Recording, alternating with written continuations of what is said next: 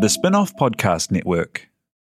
Are you making the most of your KiwiSaver investment? Generate is an award-winning KiwiSaver provider with a track record of strong long-term performance. Making a smart decision now could add tens of thousands of dollars by the time you reach retirement. Book a no-obligation chat with a Generate KiwiSaver advisor today at generatekiwisaver.co.nz/get-advice. A copy of the product disclosure statement is available at generatekiwisaver.co.nz. The issuer of the scheme is Generate Investment Management Limited, and of course, past performance does not guarantee future returns. Ready to rediscover the joys of cycling? With over 300 kilometres of cycle paths across Tāmaki Makaurau, jumping on your bike and going for a ride is such a fun way to discover the city from a different perspective. Cycling is getting more and more popular across Auckland, so now's a great time to join the hype and give cycling a go. Head to at.govt/cycling to find your nearest cycleway today.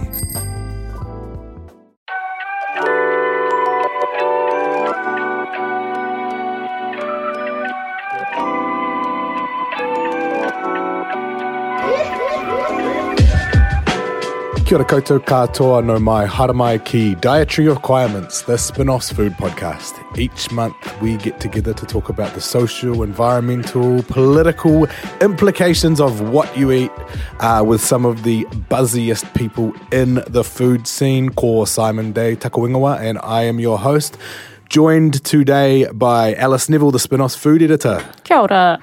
And Sophie Gilmore and Odette Gilmore-Holmes. Kia ora. Korua. Nice to have a baby in the podcast room. Just mixing it up. Let's hope it stays quiet. Well, it's this food recording. focus for now. Odette is munching away on a banana. Yep, watching Moana, which is also about growing food. Watching So it's Moana topical. with a banana. Yeah. So Dietary Requirements is proudly supported by Visa Wellington on a Plate, which runs from August 1st to August 31st. How many days in August? It's a full month. Well, yeah, who knows? 30 days has September, April, June and November. So, yep, 31. You get 31 an in extra August. day of this incredible food festival. It's the largest food festival in the Southern Hemisphere. Special menus, some crazy burgers, delicious cocktails, and an incredible menu of live events from the Kapiti Coast, across Wellington City, Porirua, through the Hutt Valley, all the way to Wairarapa. You can get down with some amazing, amazing food. And it also features us. Dietary Requirements will be performing live on August 15 at the Parrot Dog Lyle Bay Brewery Bar. Come on down. It's the Sunday after Biavana. You'll be in. It's the perfect time for a little bit of a hangover, some beers and some delicious food and some amazing chat. Love that we're performing as Yes, well. I noted Not that. recording. We Like we're are a performing. So we're going to be band. talking to the Parrot Dog Mats about their 10th birthday. 10 years in the beer industry in New Zealand is no small feat. And then we're also going to be having a conversation about the future of hospitality, because right now it's a really important topic. I think COVID-19 has brought a number of issues to a head, and it's this opportunity to change the way hospitality works for the better. So join us Sunday, August 15, to have those conversations and get on to Visa Wellington on a Plate to book all your tickets for the amazing events. Looking forward to it. Yeah. So on that theme, the theme of Wellington being a beautiful food city, I wanted to explore today with you two about what you think makes a great food city. What are some of your personal favourite food cities? And you know, what are some amazing cities around the world that kind of don't have that same foodie vibe? Because I love Wellington's food vibe a lot. I wrote a piece about how it was my favourite food city, and I think I was having a Wellington moment. Are you taking it back or? No, I don't take it back. Okay. It's my favourite food city right now because it's the only food city I can really travel to. Yeah. The funniest piece to me was people were really upset that I could possibly use toast as a thing that really draws me to Wellington, but fuck, I love toast. And Wellington, well, it's particularly customs. Supreme's sort of cute little Focal Cafe. What street is it on? It's on... that little laneway one that's got is it on Ghuzney? It's Ghuzney or one of those other ones. You'll find it. But they do a toast menu, and everything from the cinnamon and sugar to the boiled egg toast is just absolutely delicious and my favourite way to start the day. We'll have to fit in a visit when we're down there. It's the first place I stop. Every that's the little laneway where there's a bakery that does cookie. Leeds Street Bakery. Yeah. Or the bakery underground in that weird atrium space, which is Starter off Cuba Street. That's amazing. Yeah. I think that Wellington's definitely had some awesome little side hipster undergroundy joints, almost before Auckland did. Auckland's, really crawling with them now, but it's different, isn't it? Completely different to Auckland. I don't get as much of a thrill out of Wellington's Asian market. It doesn't compare to Dominion Road for me, but in all other respects, they do. I reckon they do that, the sort of spot that I love the most, which is in between high and low food. It's really delicious but simple and approachable. They do that really well. I grew up in Wellington, so it's hard for me to kind of see it like you guys see it as visitors. But I think it's the compact inner city is what's really great about Wellington. And yes, everything's just a general walkable, vibe, isn't it? less wankiness than Auckland. You don't get your... It's just Do you mean the different. people or the restaurants? Both. There's something about that, and I think it's led to a more collaborative food scene in Wellington. People work with each other on stuff a lot more, and I really love that. Mm-hmm. But I also think Auckland is a great food city as well. Yeah, me too. I think it has some...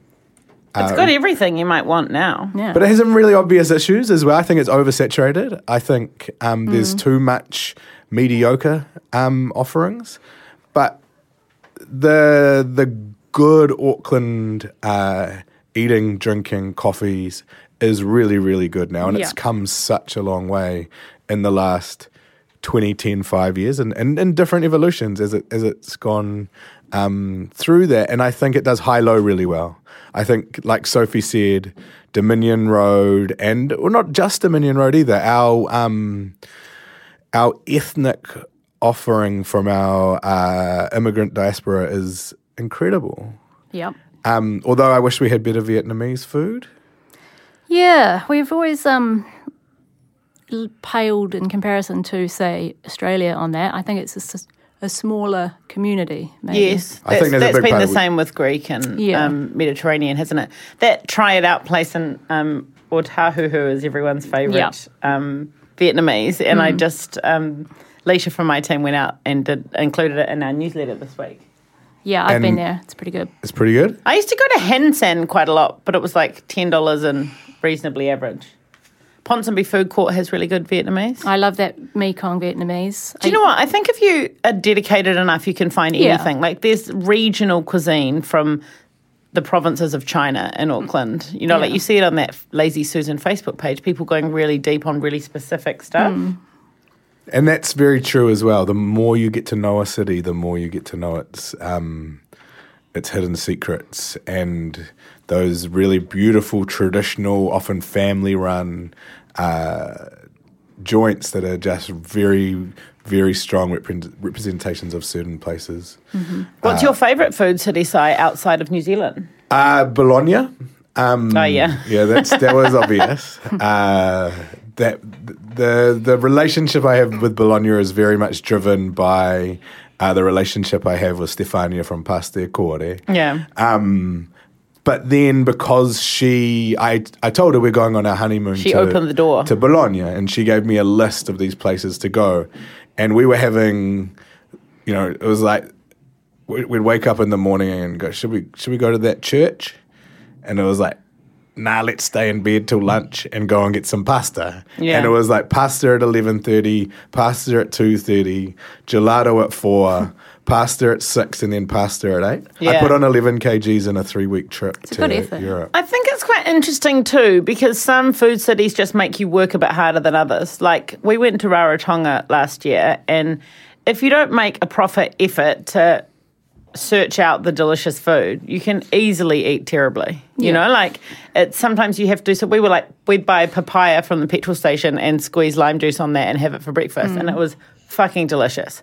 And then we'd have ikamata for lunch every day. But if you tried to eat like the stuff that they're just rolling out that they think tourists want, or there's like 25 fish and chip shops there, you could actually eat badly. So you've got to be quite dedicated too, don't you? Tourism's really interesting. Tourism can be both the making of a food city, but also its downfall. Just down the road from Bologna is Florence, like a 2-hour train ride, and it's a lot more popular with tourists than Bologna.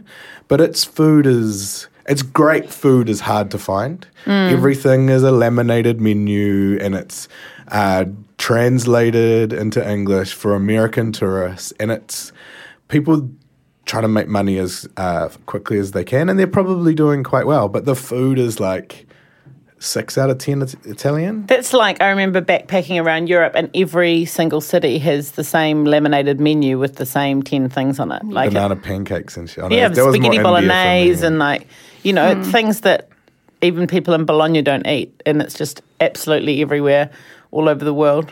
But I think sometimes it's actually nice when you go somewhere and there isn't shitloads of choice. Like I found New York quite intimidating because I literally want to go to 50 places, and some of them have been glamorized in one way or another because the person that went there really loved it. But you have to kind of block out the noise and decide what it is that, like I got really obsessed with going to the authentic Jewish delis last time we were there. Yeah. And so we went like up to the Upper West Side and went to Zabar's, and you'd go in and it just looks like a fuddy-duddy old supermarket. But I loved being able to do that, and that's like not something that you could do. And I mean, there's a bunch of probably $1 billion super expensive restaurants in New York as well. So it kind of depends what you're up for. It's why having people there to give you inside knowledge, or people who have been and have, developed a comprehensive list, is a good way to go. It makes such a difference, eh? Yeah. Oh my gosh, thank you, Beth, for your Tasmania map. That's awesome. Oh, I need to get that for our listener, Sarah, who messaged the Dietary Requirements Instagram. We will find a way to share that with the squad. I also remembered the name of the Hobart food walking tour. Oh, what is it? Gourmania. Okay. And I also think that's an tapped idea for good food cities, is having a curated offering that is just focused on food. Yeah. Is there one in Auckland? Yep. Is it good? I don't know. I reckon we could do a really good one. Jennifer Collinson used to do, or maybe still does one. Peter Mathias is doing one at the moment, and there's also, was it called Eat Auckland? There was a woman that got in touch with me last year that was selling that one. I reckon a little minibus, and have someone driving you around, have a host, drop you off in a few places, do a market, Dietary Requirements food tour of Auckland next year. I mean, it would just be a sellout, wouldn't it? Yeah. From one place to the next. Swamped. And also, I quite like the idea of having like a snack and a little bevy in each stop. Yeah. Absolutely. You'd be like completely full and a bit drunk at the end. Imagine the reviews and then make everyone write a review before they go home. Yeah. I'm into it. So a place that I have always been sort of disappointed by, other than its boulangeries, is Paris. I lived in Paris for 18 months. Off the smell of an oily rag. Off the smell of a kebab. But every menu in every restaurant is exactly the same. and I think that is another place that suffers from tourism. But then if you get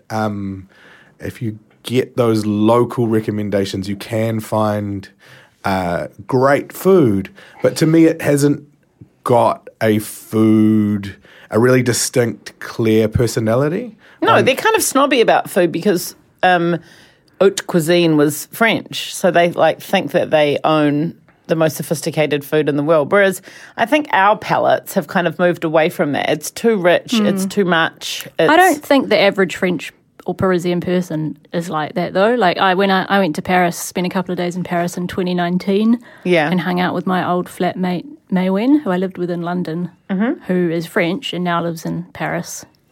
And she works in hospo, so we just went around to really cool places. And she certainly has no interest in, being like, let us go and eat Beurre blanc. the haute cuisine. Duck And we went à to like l'orange. this great seafood place, I with went like there. lobster rolls. Oh my God, I was just about to say, we caught up with some friends that were living in Amsterdam, and they had done like a little food itinerary. I thought, I hadn't recognised the update, I should say. So we went, and it was like all these super trendy young people, like all this natural wine. It's like, it's moved in the last Yeah, few years. they've got I very guess. good little natural wine bars, good craft beer. Yeah. I was there for like 2 days and was really jet lagged, but I was by myself, which was quite fun. For Yeah. me, the big breakthrough was them lifting their coffee game as well. Yeah. I've always found it so interesting that Europeans have presented this facade of like sophisticated coffee drinkers. It's espresso. And they don't even like, I've been in French cafes where they don't even press the coffee and Oh, yeah, Oh, they don't hand. tamp it before they extract it. And it can be. I've had the worst coffee of my life in like Italy and France. Yeah. Yes. It's I traditionally been terrible, but And if you have black, it's normally better than when a they little start adding. espresso, yeah. When they start adding milk to it, it gets pretty jazzy. Yeah, I've been like in what are good cafes, and it's like the equivalent of the office sort of push Yeah. the button to make a cappuccino coffee machine, and that's quite weird. and a gross cafe au lait where you like dip your croissant in it, that's foul. And often they use UHT milk, which is just, it's not a good time. They love that long life milk, and They- All Europe loves that long life milk. I do love though the European idea of standing at the bar for a quick caffeine update.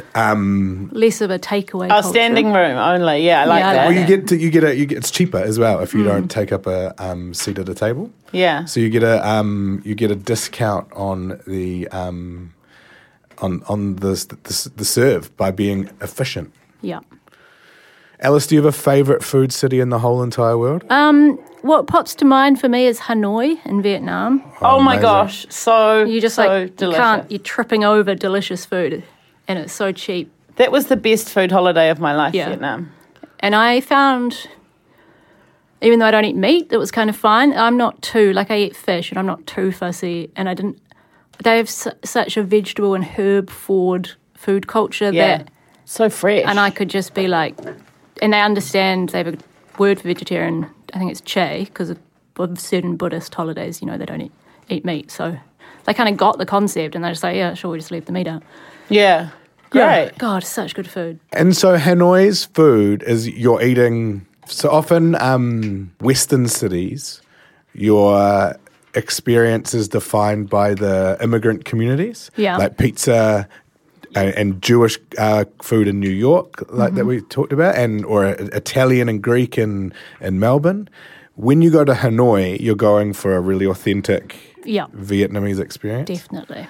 Yeah, Hanoi was my top of the list, saving for a holiday, and then COVID-19. One happened. day. I think that's what I'm so far really enjoying about this conversation is we can't travel right now. Yeah. My mouth is watering over the idea of going somewhere Yeah. for a food trip, and it's so inaccessible at the moment. I'm obsessed with the idea of going to Tokyo and eating all the ramen. I've never been to Yeah. Tokyo. It looks like such a wicked place. Yes, that's another great food city that I would like to go back to because I found it quite hard. That's one that's not great for vegetarians. And also I was True. travelling with a celiac, so we were just a fucking nightmare. Vegetarian we celiac. tried to go to get ramen, it was just like, oh my God. What an iconic duo Yeah. for them. I love what Japanese cities do as well, is do one thing really well. Yeah. Like you go to a ramen place and they do 4 different types, and they're not doing anything more than that really beautiful short menu. Yeah. Like sliding paper door, really dark.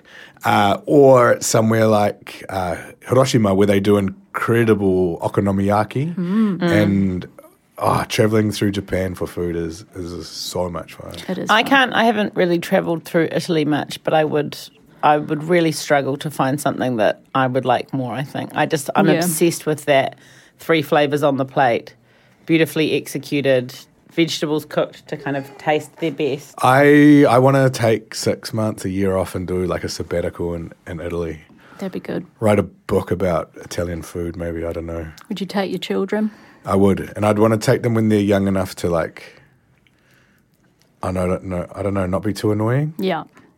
But when's that? I don't know. I think they're almost at their peak in terms of you being able to enjoy yourself in a restaurant, but then they go the other way. You know? Then they get real annoying. They become like 13-year-olds and maybe when they're like 10. No, it kind of depends. Yeah, 10 would be fine. And you can still get a babysitter at night. You know, I think... maybe, no, more than that. I would want as part of my sabbatical, living in Bologna, I'd want a, whatever the Italian word for au pair is. Yes, yeah, that would be fab, wouldn't it? I just want to second my children to someone else. Also, because we're never going to be able to afford this, maybe we just all go together and split it. I'd move into an apartment with you in Bologna, Sophie. It's like start a commune. Yeah, I mean, why not? Oh my God, this Odette's making some like exorcist noises down there. I think she's endorsing the idea of becoming Italian. Yeah, she wants to come to Bologna. Hey, it's Kaylee Cuoco for Priceline. Ready to go to your happy place for a happy price? Well, why didn't you say so? Just download the Priceline app right now and save up to 60% on hotels. So whether it's Cousin Kevin's Kazoo Concert in Kansas City, go Kevin, or Becky's Bachelorette Bash in Bermuda, you never have to miss a trip ever again. So download the Priceline app today. Your savings are waiting. Go to your happy place for a happy price. Go to your happy price, Priceline. Talofa Lover. I'm Madeline Chapman, editor at The Spin-Off. If you have the means, consider supporting our high-quality journalism by becoming a Spin-Off member. Sign up now at thespinoff.co.nz/donate. Sophie, do you have a favourite food city in the whole entire world? I've probably enjoyed the food in Vietnam and in New York the most. I find New York's just like a huge international food city. Yeah. You know, there's no one thing that you could have, but they do Italian really well. They do. We actually went to a couple of their fancier joints. We went to their Japanese joints, you know. Mm-hmm. There was quite a few different things that, I don't know, I kind of came out and was like, I feel like we nailed that. Yeah. But I think do you know what, the one thing that I'm constantly reminded of when I get home is that we have really world-class food here. So they've just got way more to choose from. And, you know, like I was obsessed when I was in Los Angeles as well, like going around trying all the things. And it hardly ever disappoints because they've got so much more of a population than us. Exactly, yeah. When you have that ability to keep heaps of great places alive because you've just got enough money to do it, I think it makes a big difference. Like, I think it's a big part of our current crisis, although hospitality around the world is struggling. But that idea that we only have X amount of people able to go out for dinner or you know, or even coffee enough to keep amazing places alive. Well, when you were saying before that we have quite a lot of mediocrity here, I think that we are oversaturated for our population. It's really, that's part of this crisis that we're going through, right? No one can find staff because we've got too many restaurants and cafes for the number of people that we've got. What have been some surprise food cities for you, Alice? Surprise food cities. God, it's been so long since I travelled. I can't think of any. I had Oamaru is pretty good. Really? Yeah. Great cafe, great food store, really good restaurant. Steampunk. Really good brewery. Yeah, the brewery's great. The Italian restaurant's great. Oh, yeah. I have. That's buzzy. What do you think it is about Oamaru that has created that environment where something like a small, vibrant scene like that can take off and then survive? I don't know. You wonder whether it's the town for the surrounding rural area, isn't it? So lots of farmers and young farmers. There's also lots of subdivision there. So people going into new homes, which is younger people as well. I guess population, like we're just getting driven out of the cities, aren't we? Because it's so expensive. Hamilton's a pretty good food city. That was a bit of a surprise to me. Is it? Love the Tron. I know. You surely agree with this, that East Hamilton has every day it's getting a little bit more exciting and a bit better. And I'm happy to celebrate anywhere that produced Duck Island. Yes, yeah, absolutely. I think Hamilton East, what you're talking about, has got some cool stuff happening for sure. So I was really blown away by Chengdu. It has the most. It was when I first tried hot pot. Yeah. And it interesting Chinese hot pot, isn't it? The first time you have it, it's quite odd. If you're not used to it. It was so hot, and also had that Szechuan mouth numbingness as well. On the menu translation, it was one of those iconic, badly translated menus. I love those. Because it just listed all the different things you can put into your hot pot. Yeah. And one thing was a urinating bull's penis. Oh, yeah. Delicious. So lovely. Really, it must have been cut off right in the moment of of the deed. But incredible food. And another place that really surprised me was Belgrade. Really? The baking, the little carts with the glass, with really beautiful, cheesy, seeded, reminds me of cheese twists from places like Daily Bread. I love those. Kind of like Eastern European bread. I spent a lot of time in Belgrade because I got stuck there when my suitcase got stolen and my passport got stolen. So it was pretty regular for us to get up and hit one of those bakery stands. I had good food in Budapest and Bratislava because it was all the only vegetarian food was just sort of delicious, stodgy, cheesy things. And I was there in January. Interestingly, on my exchange in Prague, it was another one that the food's not obviously good, but if you go hunting, you can find what you're looking for. I had one Thai restaurant that I loved. I had one sushi place that I loved. I had, there was a dessert shop that people loved. Sometimes it's when there's just one of each thing. Yeah. And that person does it well. It kind of speaks for itself. Yeah. But in Denmark, I couldn't afford to go to any of the restaurants, so basically followed Simon's lead. He was there the year before me and just ate a hell of a lot of falafel kebabs. Which were really top-notch falafel kebabs, again, based on a really strong Turkish and Middle Eastern diaspora in Denmark. But I felt, as my one regret with Denmark, is I'd love to, especially Copenhagen. Copenhagen is a world-class food city. Big time. Except I haven't eaten any of it, even though I lived there for a year. Yeah. Because it is a really, really expensive place to live. And I was so broke. I think I went to a pizza restaurant in Copenhagen. I remember being very hungover the whole time I was in Copenhagen. So when my previous long-term listeners might know that there's a really great Australian restaurant in Copenhagen. Where I was fired from.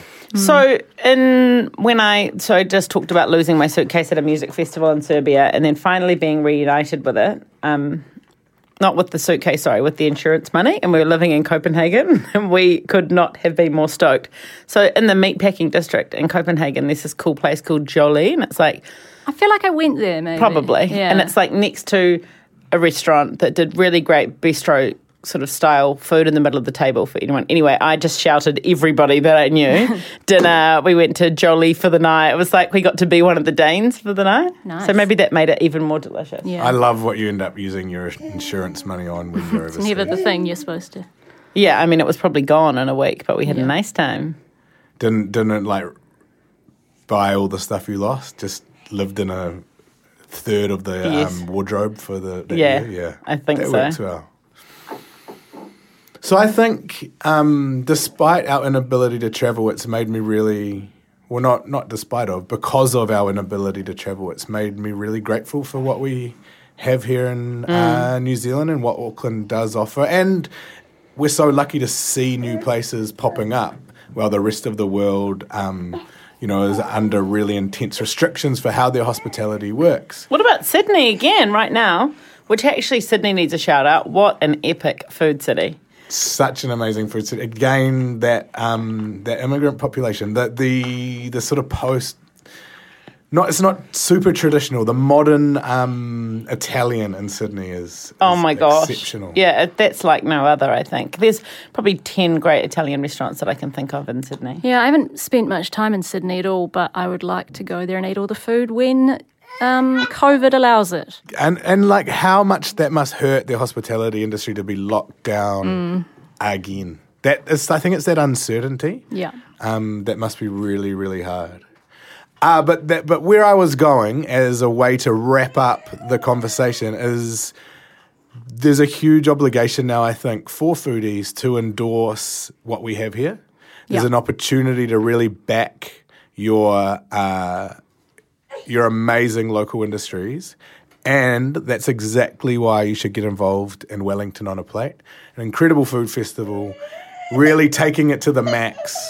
So as Odette is about to lose the plot, I'm very excited to lose the plot in Wellington for a whole month. Come see us on August 15. Shout out to the Spin-Off members. We wouldn't be here without you.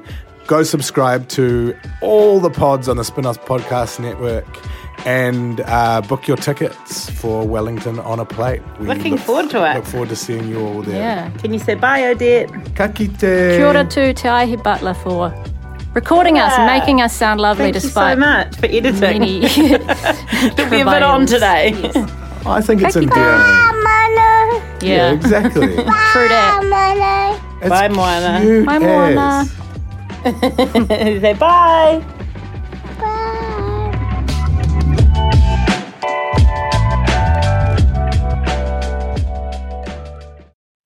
Kia ora e te iwi, Te Aihe Butler here, podcast manager at The Spin-Off.